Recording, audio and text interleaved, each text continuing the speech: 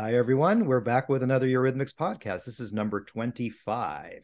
And I'm Rex Saldana with my co host, Mark Stevens. Hi, Mark. Hello there. Today we have a special guest. I'm going to let Mark tell you all about him. Um, Go ahead, Mark.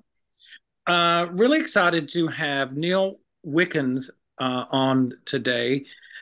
Neal is a very interesting guest for us because he comes in as a fan, longtime fan of Eurythmics, but he has a lot of interesting background in the music business, and specifically with BMG, and specifically with several Eurythmics projects. So we're hoping to get some inside knowledge here, some inside scoop or whatever, but also how he got there and how he grew up as a fan of Eurythmics and ended up working on some projects with them.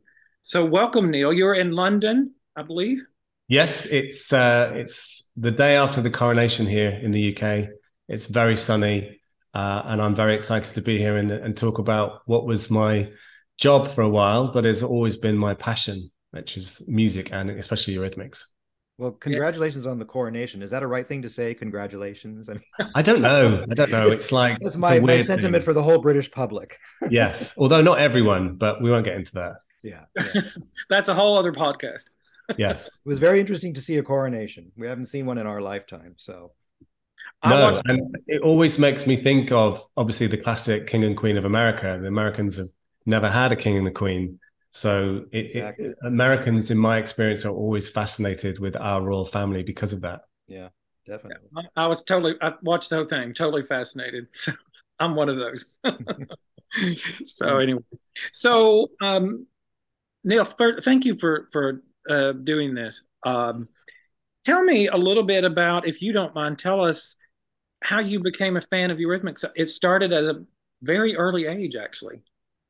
Yes, I mean, I am 48 now, so I was just coming up to 8 years old when Sweet Dreams was first released here in the UK. So my birthday's in February, so it was around that time that Sweet Dreams, the single, was released. And I remember my parents had the 7-inch single, and my parents have instilled in me my love of music and love of all sorts of music.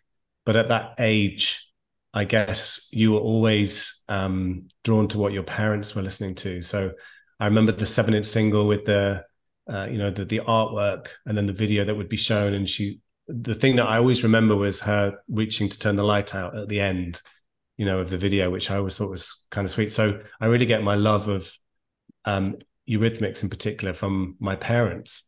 But actually, as I got older and as Eurythmics' career went on, and I was always aware of them, they're always on top of the pops or Hmm. Smash Hits, the magazines that we had over here. My sister Anna was a massive, massive fan, and particularly Savage and We Two Are One. So she always had it on. So I guess I owe a lot to my sister in particular for my love of Eurythmics. I just took it a little bit further. Wow, that's I think great. you said your school, you told me once your school had the 7-inch or something for Sweet Dreams as one of the songs you could probably check out or something in the library. I don't know. Did we have that? Yeah, we used to have music in the library? Yes, yeah. Yeah. Yeah. My school never had any cool music to. I don't think so. Yeah, we Um, do have music you could check out.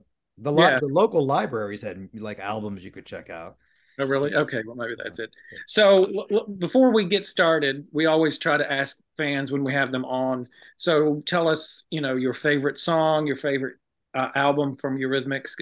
You got one that you want to talk, not to put you on the spot or anything. I mean, this is, and I have listened to a lot of your podcasts as well, and I know it's really difficult. It's like choosing your favorite child. Not that I have any Yeah, children. I'm going to cheat completely, and I'm going to give you a top five because I can't Oh, okay. choose. Yeah. that's what Prepared. I All would right. do too. And the top five, I mean, obviously, Sweet Dreams is in there. I think it has to be in there. It's unavoidable. But gems like This City Never Sleeps is a particular favorite of mine. You can hear the sound of the underground trains is very relevant as I live in London. Mm. And I actually used to live in an apartment built above a tube line.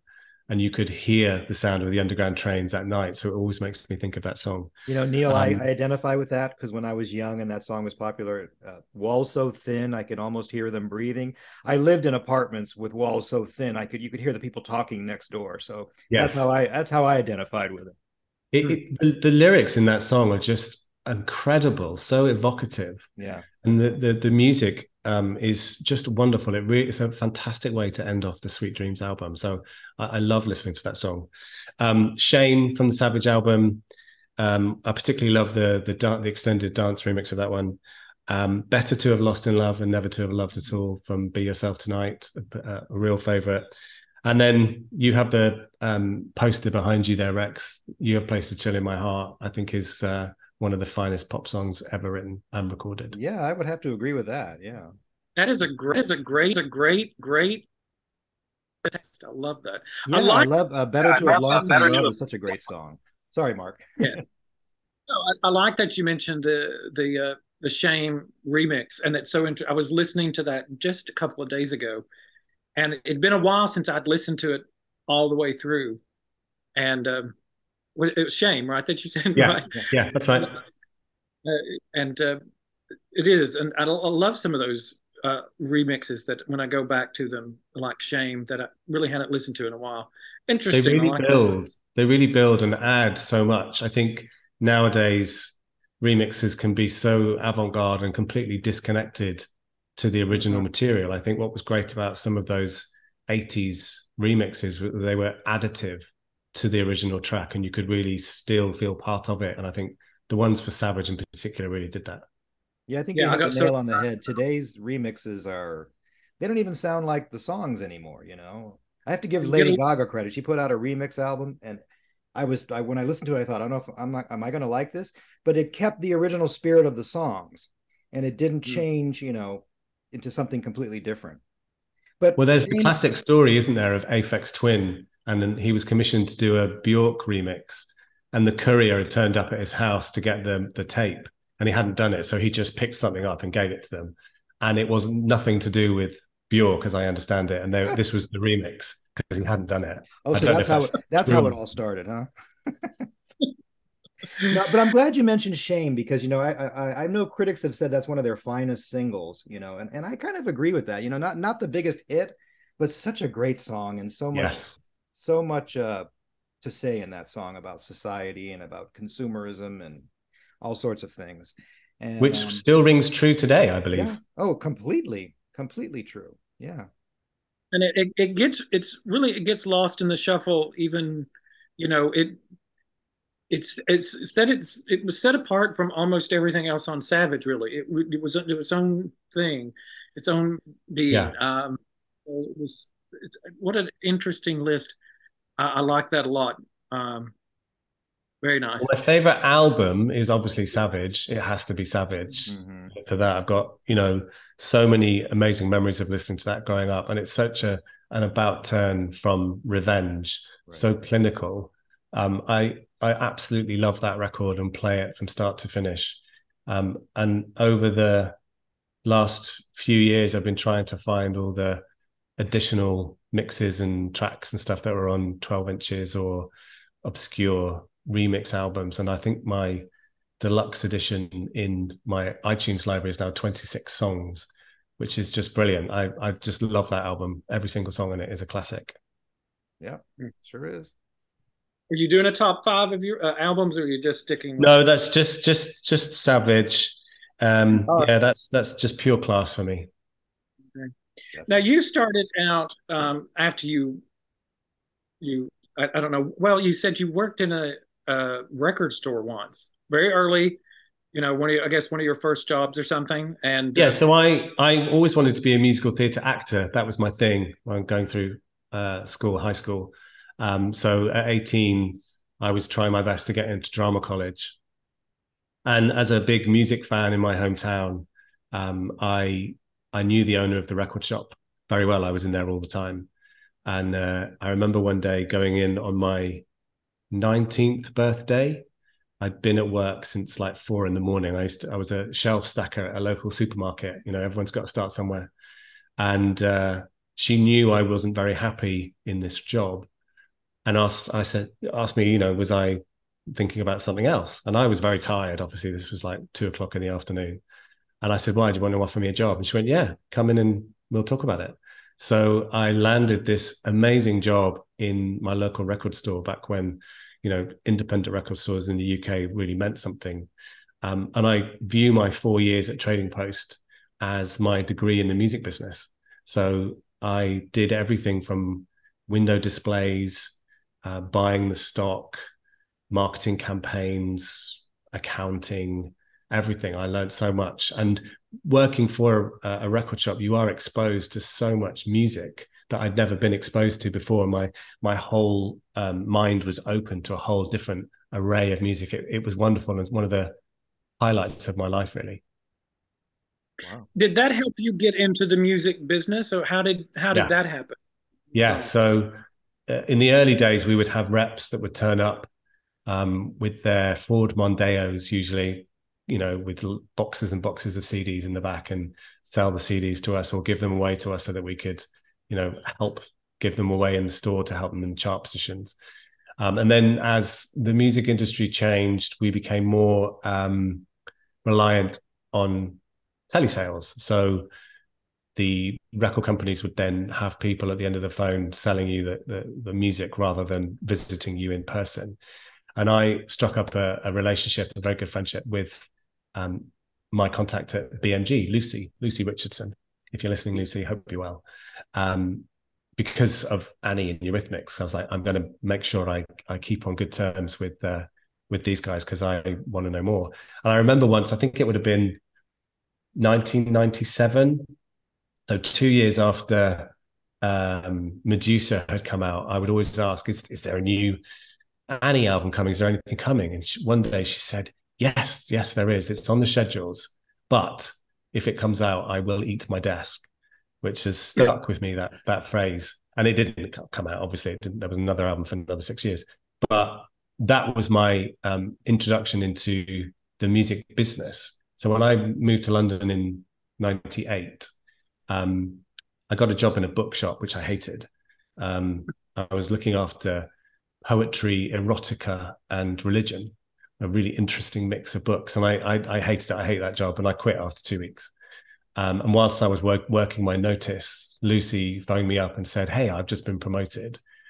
Why don't you apply for my job? So that was it. I had my interview at BMG in Putney and got the job. And I started in September 1998, because I jumped the fence from buying records to then selling records. So I was then doing what she did, which was sell records to record shops. Now, what was the title for the job? What was the job? Telemarketing. Okay. And that's your introduction to, and then this is BMG? Yep, this is BMG. It was just wonderful to walk in. I remember we had a sales conference in Brighton. That was sales conference time. And the week before I started, I ended up in this fancy hotel down in Brighton on the south coast of the UK, pinching myself because I'm like, oh my God, I've got this amazing job. And here I am in this hotel and I'm mixing with record company executives. And at the conference dinner, I sat next to Olive, the band Olive, You're Not Alone, from 1997, which was a big hit here in the UK. I can't remember if it was anything in the US. But I was like living my absolute fantasy job. I'm like, I'm work for a record company. I am an employee, and I might get to meet Annie. I might get to do something with Eurythmics. It was that exciting. Yeah. And that eventually did happen. One of your first projects was working. How closely did you work with Dave and Annie on the Peace album? How did any of that come about? So that was I started in September 98, and then they were awarded the Outstanding Contribution Award at the Brits in February 99. So I'd been there like 5 minutes. So I didn't really have anything to do with that album apart from selling it to the record stores. But the most interesting story I have around that was the market research we did around the album cover. So as everyone knows, Richard Avedon did the photography. and I think if I remember rightly, and I just have to say, I'm no longer an employee of BMG or Sony BMG. This is all my personal recollections and my personal experiences from the time. And this is now going back, a long time ago, half my life ago, in fact. So this is all personal recollections. But I think at the time we paid Richard Avedon £1 million to do the photographs. It was a big deal. Eurythmics' first album in 10 years, and they were such a massive part of BMG's success in the 80s. And then along came these photographs, including some of the backs of their heads, as we all know. So we did some market research where we went and took a group of the public into a room, and all the images, including the one of Annie holding Dave's head and them looking at each other, and gave them to the public to give them, what do you think of these? What's your view of this? Do you like this? Would you buy an album with this? And remember, this is long before the days of social media or smartphones with cameras on your phone. Mm-hmm. So nothing would ever have leaked out because of that. And I remember people were kind of baffled that an album cover might show the back of someone's head. But ultimately, that was what Dave and Annie chose as the album cover. That's what they wanted to go with. It was very much let's go against expectations, which I think really sums up their entire career, right? But that was a really interesting snapshot as an employee, but a fan, to kind of go, oh, wow, this is how decisions are made. This is how an album cover comes to be. Yeah, from all the pictures that they showed, were there other ones that people liked better? Like maybe the one with his head under her arm or something like that? Or were there people that actually liked the actual cover that came to be? If I remember rightly, there was a little bit of horror within the record company leadership about the choice. I think the standard headshot would have been great, or them looking at each other. But ultimately, the artist has a lot of control over what happens. It's their music, it's their content, it's their creation, right? So in the end, they went with what we all know and love as the back of Annie's head. The back of his head too. They have had these things over the years. I know Clive Davis was not sure about the Bear cover back in the day, and she ended up explaining it, right, in the liner or something. I always thought that was unusual that she explained it. Yeah, well, for someone like Annie, and I think everyone's familiar with the term A&R, artist and repertoire, which back in the day would have been pairing a songwriter's song with an artist. So here is a song, here's an artist. How do we put them together? A&R. With an artist like Annie, she's not A&R'd by anyone. She does her own A&R. So when you're at the stature of someone like Annie, the success that you've had, you deliver. I mean, this is back then, right? And I'm sure it stands the same today. You deliver a finished product to the record company and say, hey, here's my new album, right? It's not a case of the record company kind of going, we need you to do this or we need you to do that because it's Annie Lennox. Right. Mm-hmm. Well, again, and I think I've said this on this podcast before, Clive Davis in his autobiography talks about that, and he, of course, the American record company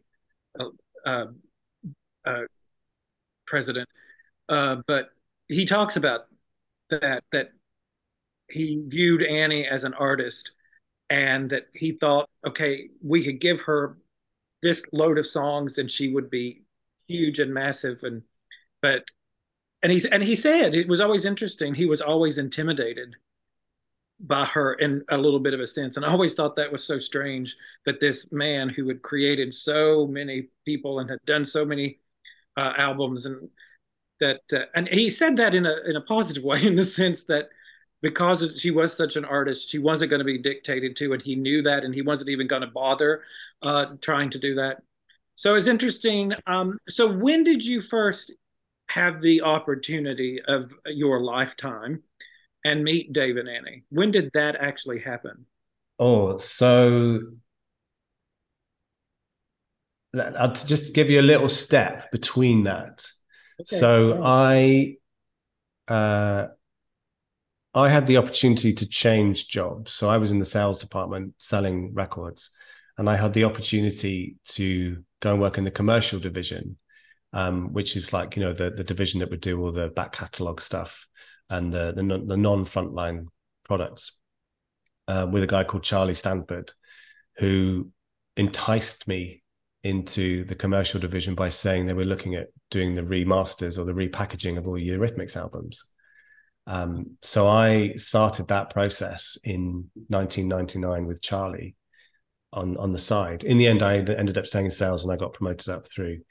And by the time I left in 2007, I was head of sales for Columbia Records UK after the merger. But so I was working on all the reissues. But my first time of actually meeting Annie was for the Bear album. And a few of us went up to the studio to listen to the album for the first time. Sarah Silver, who was the head of international, I think she either knew or was the cousin of Stephen Lipson, Annie's producer. So she said, let's go up and listen to the album. So it was the first time the record company had heard it. So there's people from TV and radio and press and sales. None of us expected Annie to be there, right? Because we're just going to go and listen to the album. And I walked into the studio and there's Annie fucking Lennox stood in front of me. I mean, literally, how old would I have been? I was 28, literally was gobsmacked. Oh my God, there's my icon. There is Annie Lennox. And I'm about to listen to her new album for the first time anyone's ever heard it with her. So we sat and we listened to the album, and my eyes are just like boring into her. She's on the other side of the room, and she's obviously she's really taking in the music and listening to it in a different way because there's other people here for the first time. And the album finished, and she looked up and she said, "That's really dark, isn't it?" That was her first description of the album, because obviously it was very personal about her split from Yuri Fruckman. And I was just beside myself with joy. Like, you know, the inner kid was there, like really thinking, I can't believe this is happening. The little kid that grew up loving this woman's music, and here I am in a professional capacity. And she, we had a conversation as a group, and she made a comment about the fact there was very few women there. There was only a couple of people from BMG in TV and promotions that were there. So, her activism and her belief and her support of women and women's rights around the world, it stems everywhere. She lives that on a daily basis. And as we were leaving, I thought, this is my chance. I may never get this opportunity again. So I went up to her and I said, I just wanted to tell you that I'm a massive fan, and you should know that somebody who really loves your music is working on this project and really believes in you, and it's not just a job. And she took me by the hand, held me by the hand, looked me straight in the eye and said, thank you so much. That means so much to me.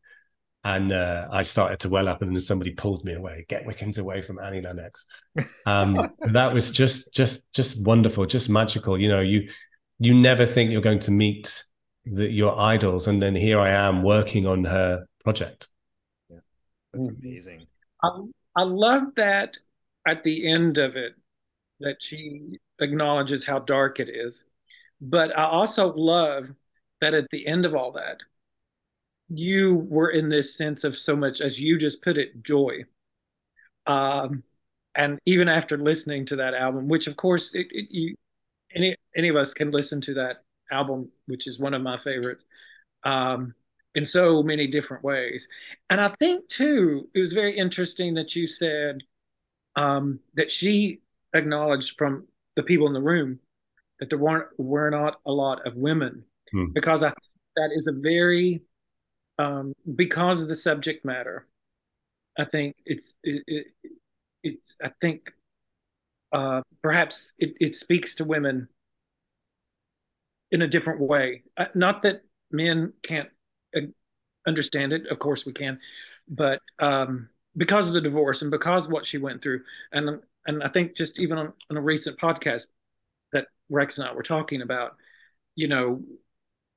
she could have talked a lot in interviews about that album from this very personal sense that I think a lot of people could have acknowledged and felt, going through those same emotions of a shattered marriage or whatever. So anyway, it was very interesting. But again, to go back to that she acknowledges, boy, this is dark, isn't it? And you're back here, in some row, like, oh my God.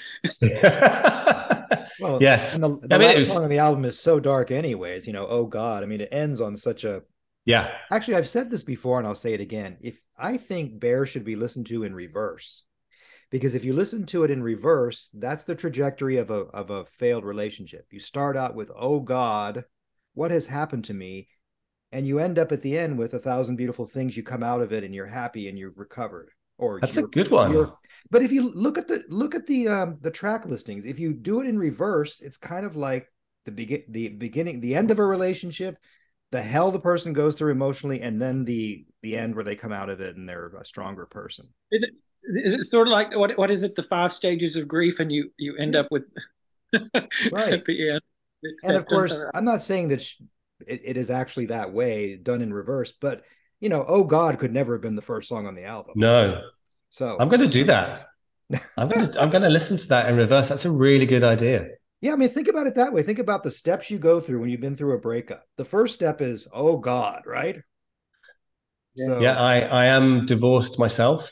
So yeah, I can really empathize with that. Of course, the ultimate divorce song is obviously ABBA's "The Winner Takes It All," which I listened to on the day my divorce came through, which was 6 years ago today, actually. Oh, well. ABBA's We're happy about that. We're happy about that. Okay, all right. Never know how to quite take that, but so that's 2003. Yep. And coming up fairly quickly is the remasters project. Yes. And I if I remember what you and I have talked about, you were very involved with that. Is that correct? Yeah, I mean, myself and Charlie Stanford, we did that whole project together, which was like a kid in a toy store, right?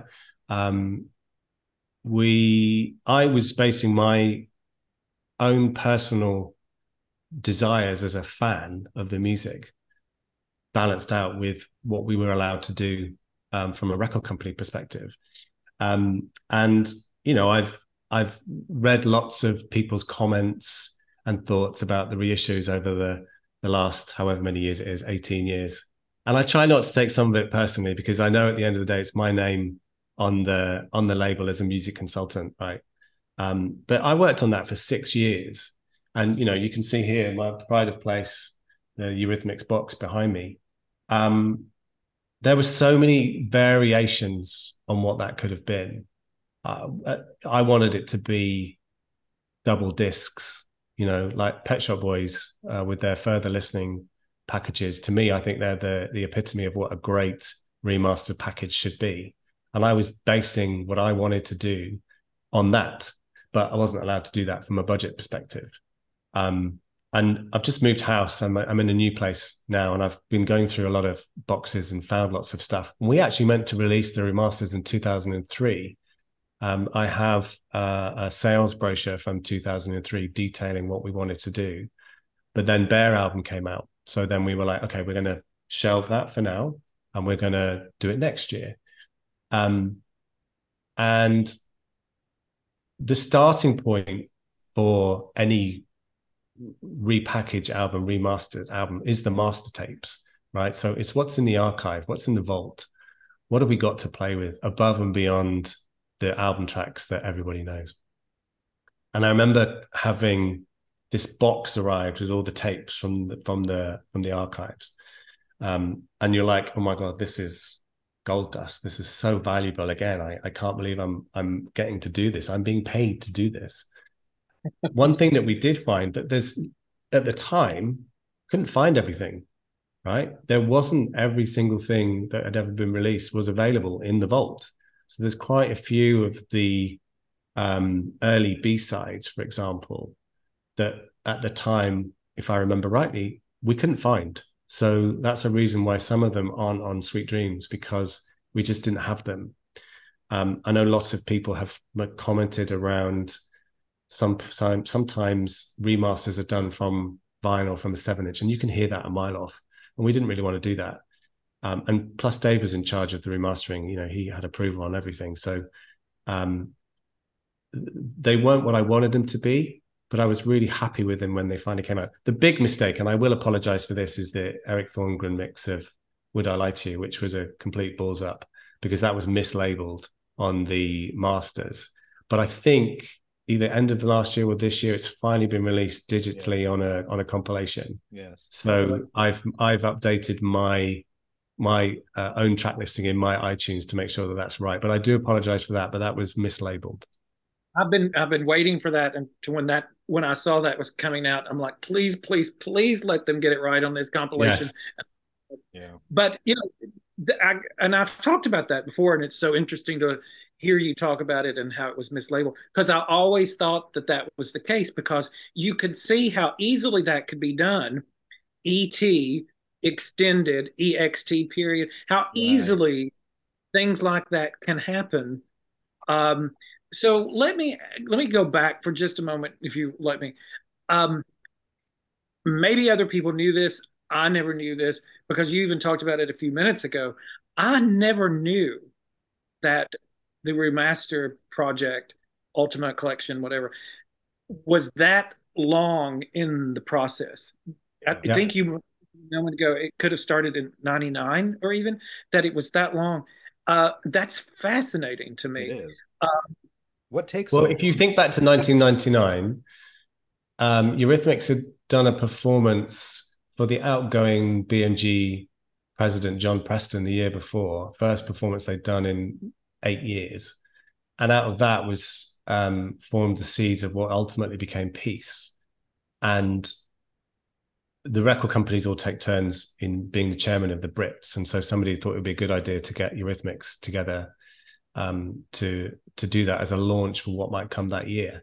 So the idea to do the remasters came out of that, because all of a sudden there was this press and interest in Eurythmics catalog again. They were working together, they were talking to each other, and it was about maximizing the potential on that. But then the Peace album came out, and then it was decided, let's focus on that rather than the reissue. So it gets pushed out for whatever reason. And then they went on tour, and then Annie did Bear, and then all of those things get factored into how a record company will release material. Definitely back in those days, it's very different now. It's a very different industry. It's much more immediate. Yeah. But in those days, you really have to plan, when are you going to do this? When have you got access to the artist to promote it, et cetera, et cetera, et cetera. Now, if there hadn't have been the Peace Tour and Bear and all that, and nothing had interfered like with the remastering project, how long do you think it would have taken to come out? 1 or 2 years maybe? Or yeah I'm just kind of trying to get a sense of how long a project like that takes to do. Well, I first started working on it in 99, and they came out in the autumn of 2005. Yeah. So ultimately it took 6 years. Right. But you were delayed so if there were no delays, it would have been more like a couple of years or something. I'm just trying to get a sense of how long it would take, if there were no. Yeah, because there's, the whole process of remastering an album takes time. Yeah. Phil Savage, who did all the sleeve notes, he has to do all the interviews, and then working with, sorry, there's a fly in my flat. Get off. You can edit that out.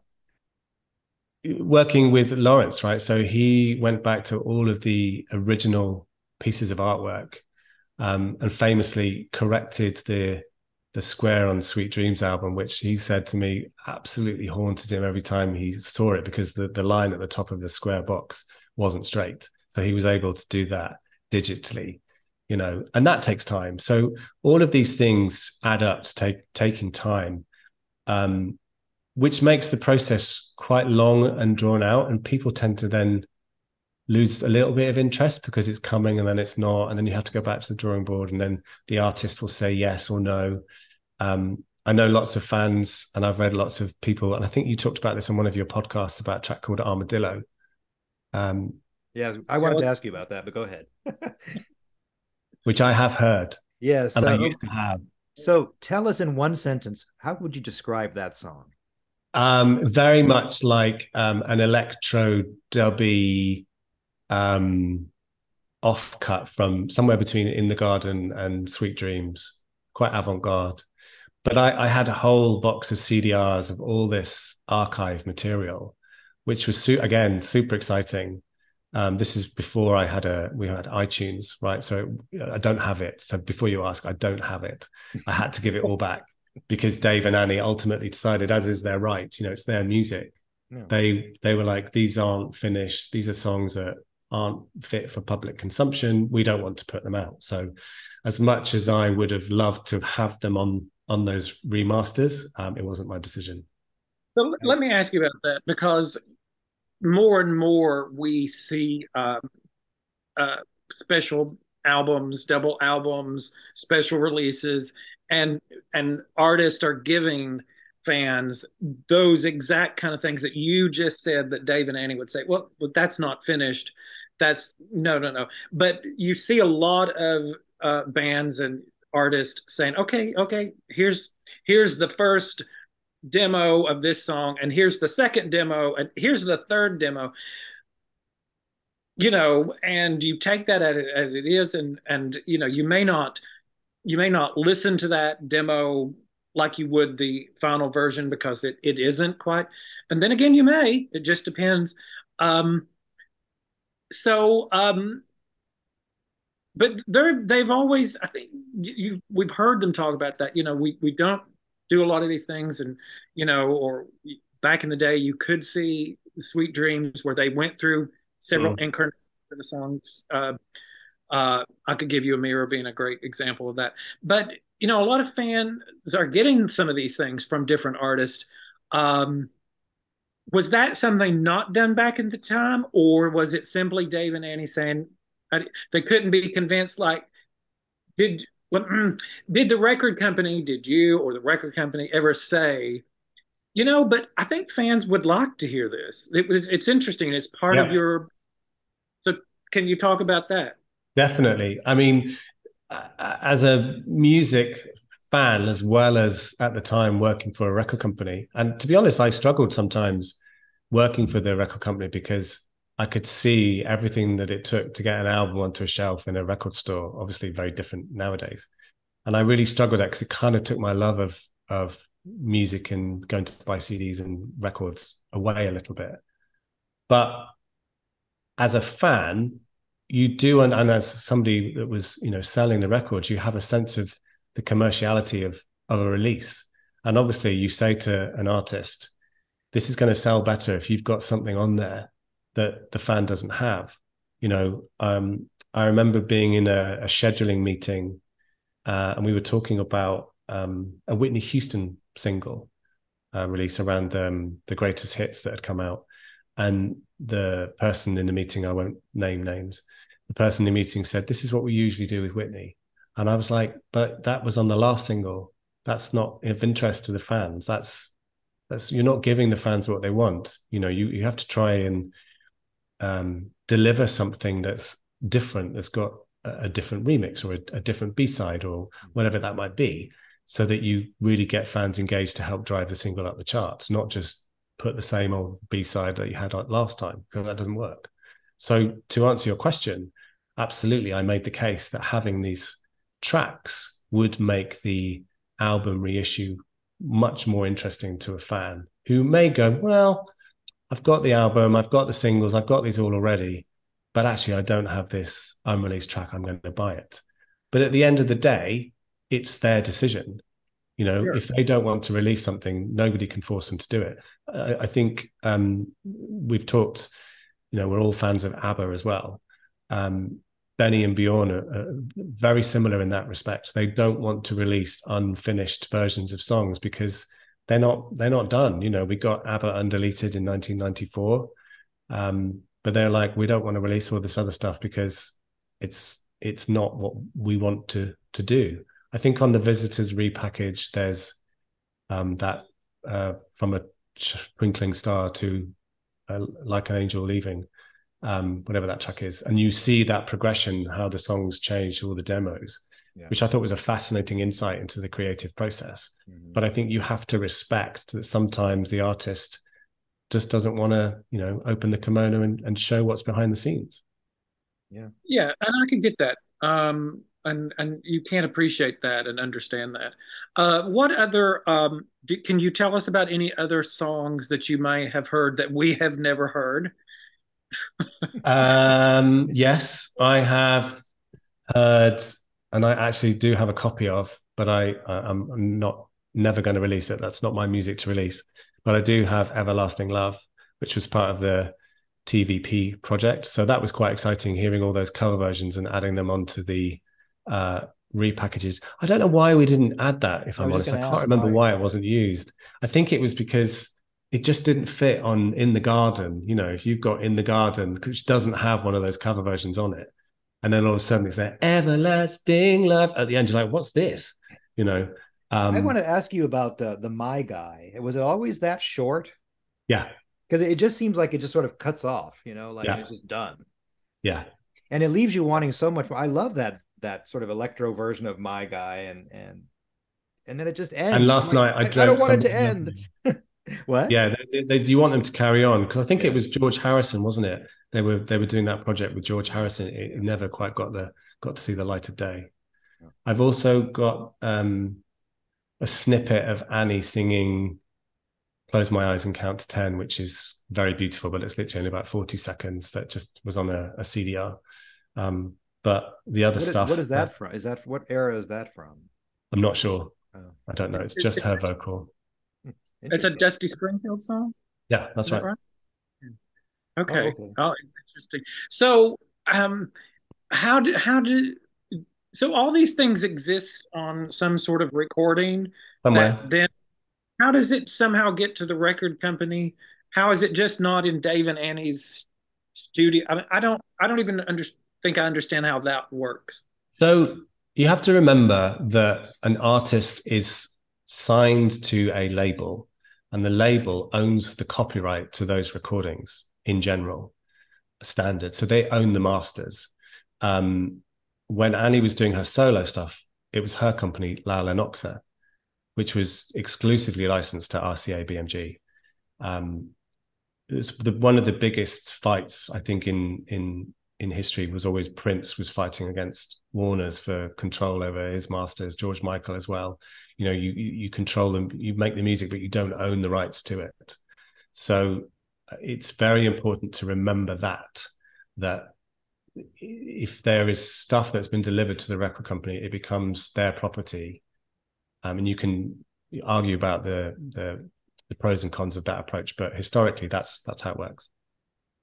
Yes, but how does a 40-second clip make it to the record company? How is that just not something that you're fiddling around with? Yeah.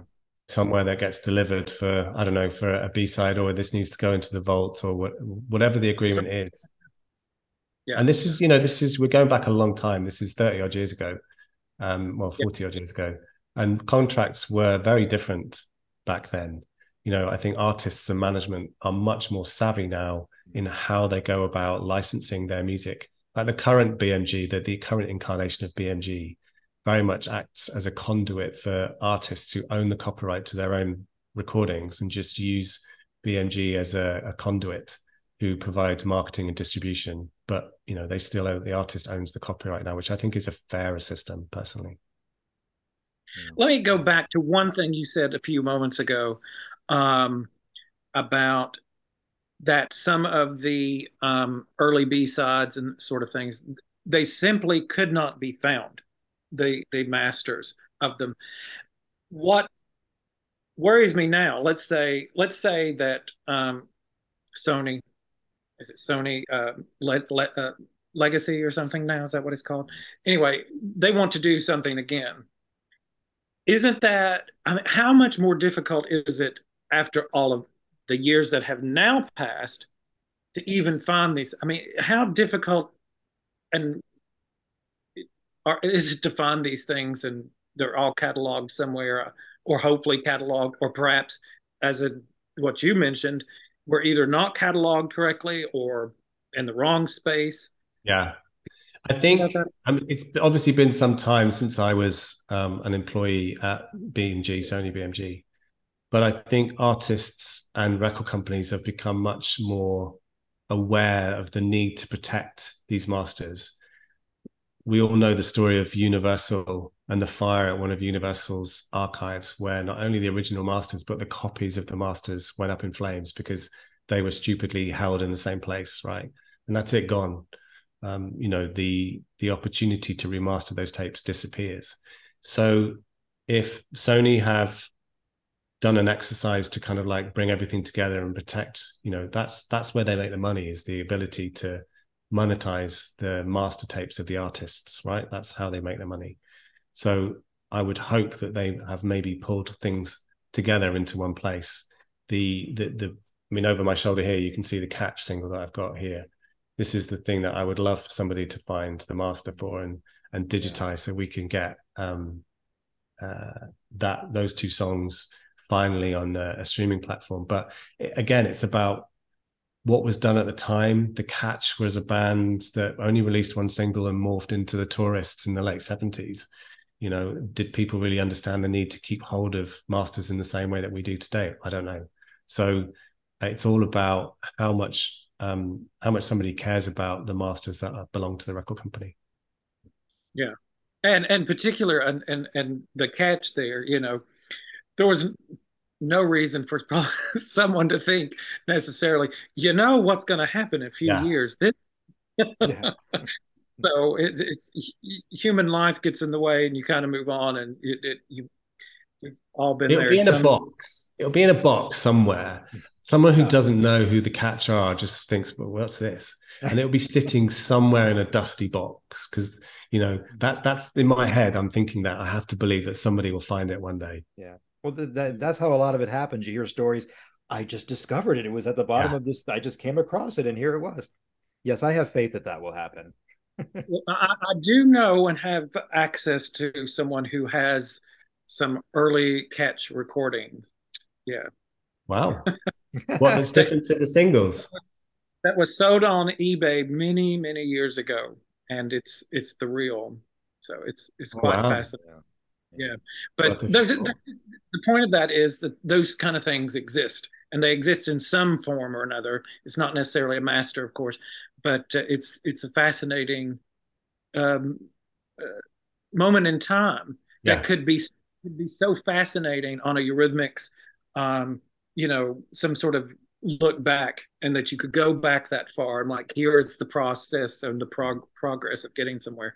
But you were at some of the early promotional with Dave and Annie and for the remasters project, correct? Yeah, that's right. There was an art exhibition in a gallery here in London, and they were an installation. They sat there in their silver suits with their eyes closed next to each other. Well, a bit like what you've got behind you there with all the posters. They just had all the posters of all the artwork and images of their career around them. And then there's Dave and Annie sat there. And I'm going to show you the box, which literally arrived. Charlie gave it to me as we were walking in. So the Eurythmics box, which everybody knows, which has all of the 8 albums inside. And I was privileged enough to be able to deliver Dave and Annie their copy of the box and say, here you go, here's what we've been doing. And they knew of me, and I'd met Annie before, but they knew because everything got signed off by them, and we sent stuff to them, and we got their approval to do whatever it was we were doing. And so I don't know if you can see this, but in the middle of my box, it's signed by both Dave and Annie, saying thank you for all your hard work. Lovely. This obviously is priceless to me. This is a pure fantasy dream boy. This is my finest thing. Yes, it's when you get something like that, suddenly everything else in your collection is not as important, is it? I mean, it's still important, but not as important as that. Not as important as that, because it's both of them signed it, and it's something that I've worked on, and my name is on there as well. Yeah. And I have a picture in my house of myself and Annie at that event, which takes pride of place. Yeah, that's fantastic. That must have been a great time for you for so many different reasons. That all these things coming together, like you said, just the culmination of so many things. Yes, I mean, it was very special to be part of it, to work on it. Things like listening to I've Got a Life for the first time, in the BMG's boardroom, and thinking, wow, this is the first new material in 6 years. This is a real banger. This is amazing. Willing it to get to the top 10 so that we could have another top 10 hit. Listening to Into the West for the first time in my office. A CDR had turned up, and Jed Doherty, the president of the music division, came down to my office and said, you need to listen to this. So I put my headphones on and turned this song up loud and just cried all the way through it. Those moments of bridging the gap between a fan and somebody that works in the music business. And there aren't a lot of people, I would say, that were really, they just were doing a job. There weren't that many people that were into it as I am. Not the stuff I liked anyway. And then things like working on the Annie Lennox collection, and presenting feedback to her on how it should be presented and what should be included. And that's why we have the second disc, for example, because we were making a case for Into the West to be included on that, but she felt, again, it was a little bit too dark and wanted to, well, maybe we could put it on a second disc. Okay, that's a great idea. Here's the other things that we can do. And I really wanted to do a remastered release of Under Pressure that she did with David Bowie for the Freddie Mercury concert, because I'd worked on the Lisa Stansfield Greatest Hits project in 2002, 2003, and we'd put on her track from that concert with permission from Phoenix Trust. So I thought we could do the same for Annie, but in the end, that idea didn't go anywhere because that had never been released. It's only on YouTube. And I thought that would be an amazing thing to kick off. And the final idea that I had, kind of like you said about going full circle, Rex, is about who could we introduce an artist of the time with Annie to perform. So I came up with the idea of Annie doing a duet with Beth Ditto of The Gossip of an old Tourists track to kind of like bring that full circle, which went to her and her management team, but ultimately wasn't taken on. She went with their cover of the Ash song. Yeah, but I thought that would have been a really good thing to do. That's very interesting because there's photos of Annie with Beth Ditto from around that time, so they clearly met each other. Yeah. Yeah.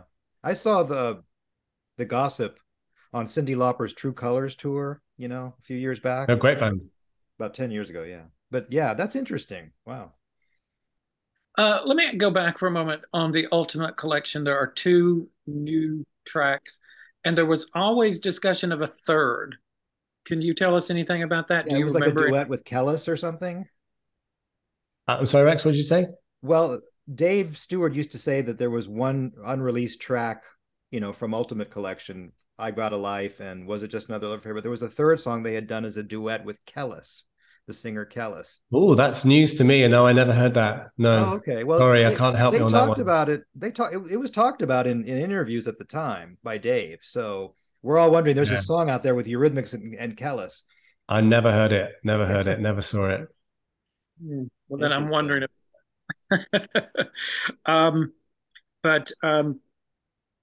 So did you feel like you it's been kind of weird. You almost apologized a minute ago, like, well, I know the remasters aren't exactly what some fans would have liked, but you don't feel responsibility for that, do you? I mean, 100%. 100%. It was my decision where these tracks were going to be. What was the track listing going to be? Where were they going to be placed? What were the covers going to be on which album? What could we use? What would be of interest? And obviously, when you've only got one CD, there's a finite amount of time on a CD. You can't put everything that you want on one CD. So there were compromises that were made, and obviously mistakes were made with Will I Lie to You, ET Mix, as we've talked about. But you go back to, that you said there was a budget issue. You would have preferred a 2-disc set for each album. But what can you tell us about budget issues? I would imagine that record companies have so much money they're going to put into a project. I mean, that's always the assumption, but there isn't. Every project has its own budget, right? You've got X amount of money to spend on that budget. If it's a brand new album, then that budget might be helping them with studio costs, or hiring a band or hiring a producer. If it's something that's a repackage, then it's hiring the designer, hiring somebody to do all the interviews, do the artwork, and then marketing that particular project into the market, right?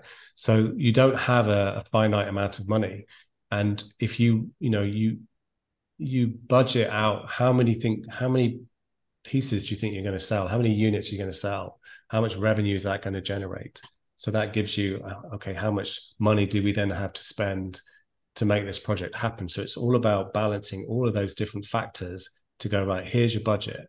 Sometimes you get more money if it starts to look like it's going to be really successful, or like with the greatest hits, how much money are we going to spend on TV advertising, which was, how you drove things back then, not so much now.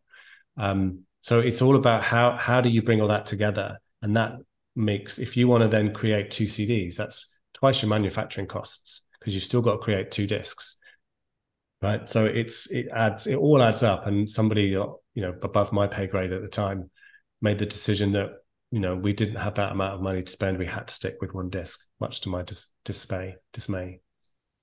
I wonder where Eurythmics would fit into these kinds of things today, because there is, in my mind, there's sort of a sense that even maybe more than in 2005, that there is an interest in Eurythmics, at least, that has, they seem to me to have gotten to that level of massive respect that they may not have even had in 2005. And I think people have respected Eurythmics, of course, for a long time. Of course, I'm not saying that they didn't, but they have seemed to get to this level of, you don't hear anyone disparage Annie Lennox. You don't see that. You go on some YouTube, and it's any YouTube of Annie singing anything, whatever it is, or a video, and there's all these people from around the world, talking about her in this most glowing comments.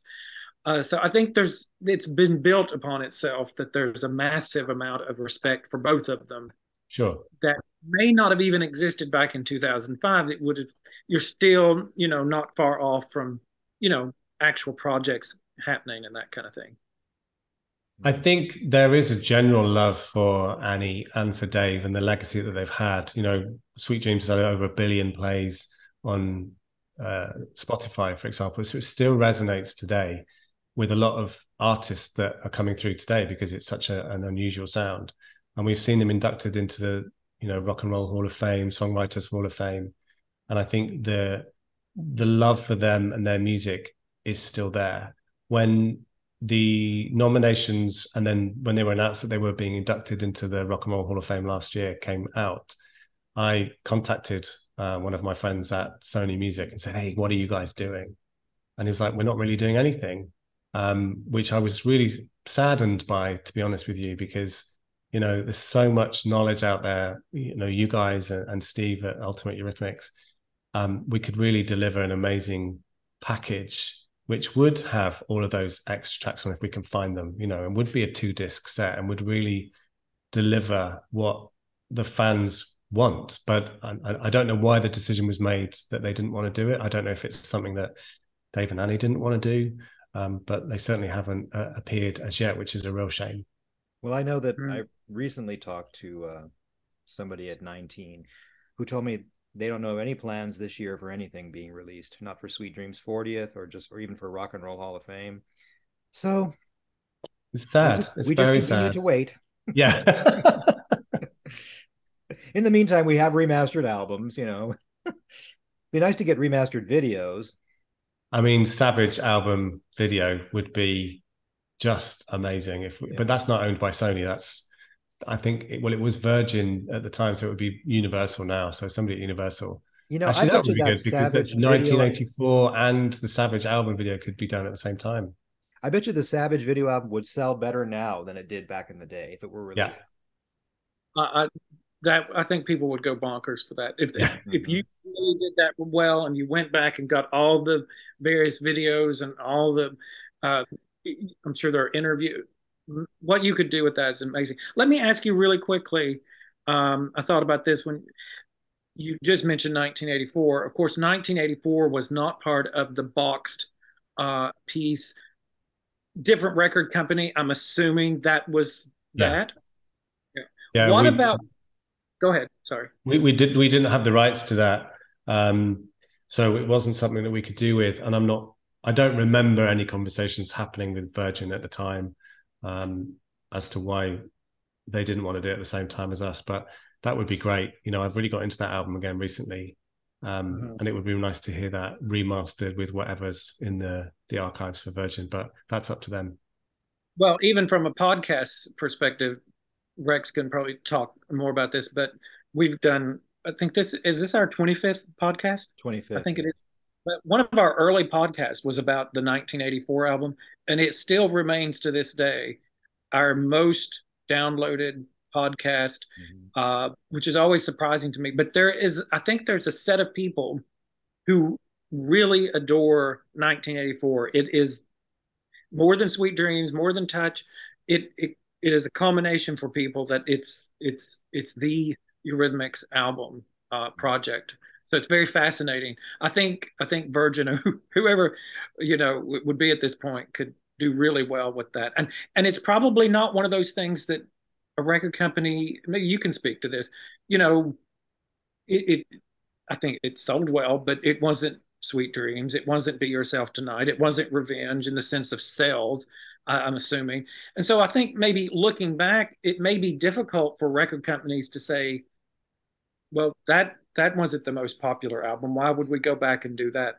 But I mean, also you have to think that Eurythmics were as a group were signed to RCA, so they had a team at RCA all through the 80s that were managing that band, product managers, marketing managers, A&R guys, sales guys, press, radio.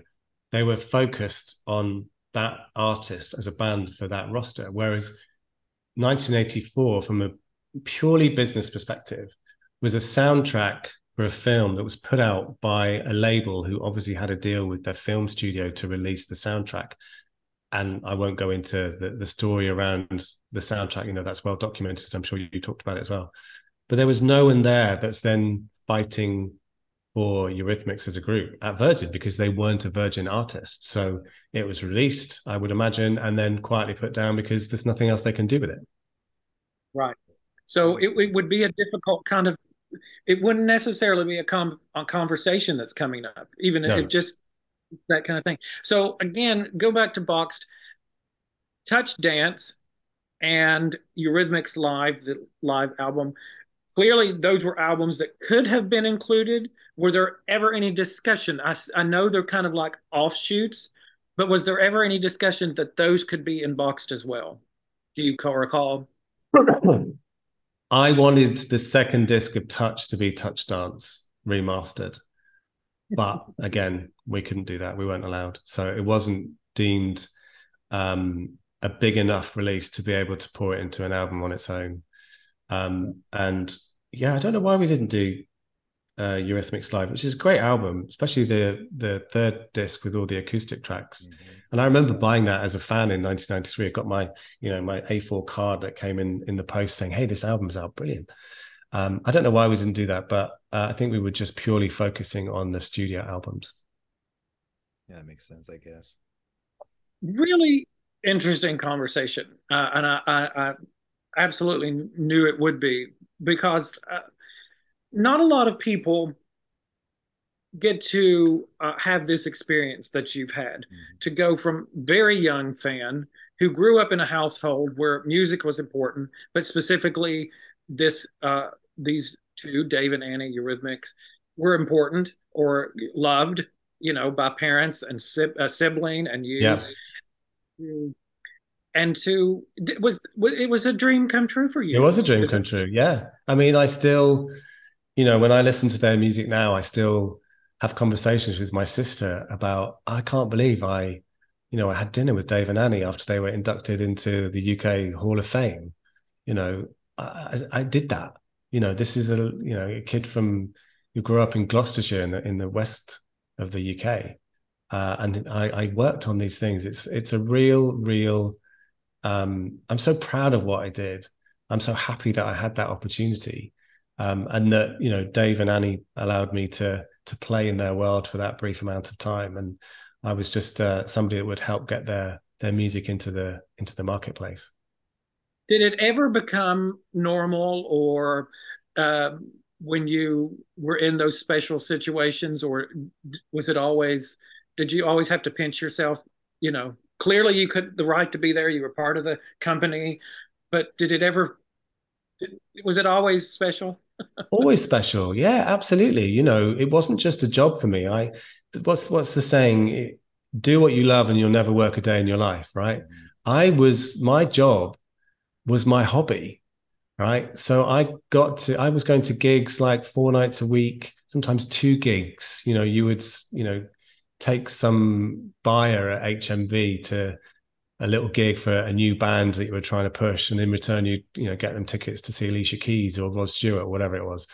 So there was that element to it, so that was pure joy. Like it wasn't work for me. It was literally living my hobby. And when you have a bond with an artist, like Dido introduced me to her dad as the man who sold all her records in 2003, which was really like, I don't sell all your records. I'm just somebody that works in the sales team. But things like that. And I spent my 29th birthday in the studio with Faithless listening to their new album in 2004. And Rollo used to come sit in my office and talk to me about their records because they didn't have management. That was just normal. And the most difficult thing would be, you come home from work and you meet your mates at the end of the day or the weekend, and they say, "Oh, how was your week?" "Oh, I hung out with Dido, or I hung out with Westlife, or I had dinner with Lisa Stansfield," or whatever it was. After a while, people go, "Oh, you're just showing off." And I'm like, actually, no, I'm just telling you about my week. This is what I do. So after a while, I would stop. I just wouldn't say. I'd just say I work for a record company. And then obviously when Simon Cowell, who I worked with at BMG before he was Simon Cowell, became famous as a judge on Pop Idol and X Factor, it would be like, "Oh, you work with Simon? Oh, do you work for Simon Cowell?" I'm like, "No, I work with Simon Cowell. There's a big difference." Yeah, very big difference in that. But is there, Rex, do you have anything that you No, wanted to bring up? we covered the Annie Lennox collection, which is what I wanted to bring up too, and we talked about that. I can't think of anything else now, unless Neal has something he wants to say that he hasn't said so far, or I don't know. I mean, at the end of the day, I'm still a massive fan, and I've always got Eurythmics on. And there's a guy, Steve Hart, who's been doing a project on building a CD single collection, which has been fascinating to watch. So it's inspired me to do that in my own iTunes library, to create the singles, and then you realize just, oh, I don't have that version, oh, I don't have that version. And Hey, I'm maybe when he's finished creating all the singles, and then Femi Lawrence will finally get the go to do it, and it'll really come out. Well, I keep saying to Lawrence, because we chat on Instagram, there's so much love for his work that he should do an artwork book and do it via Kickstarter, because I think there would be a huge appetite for that. Because even again, looking behind you, Mark, all the artwork is so iconic.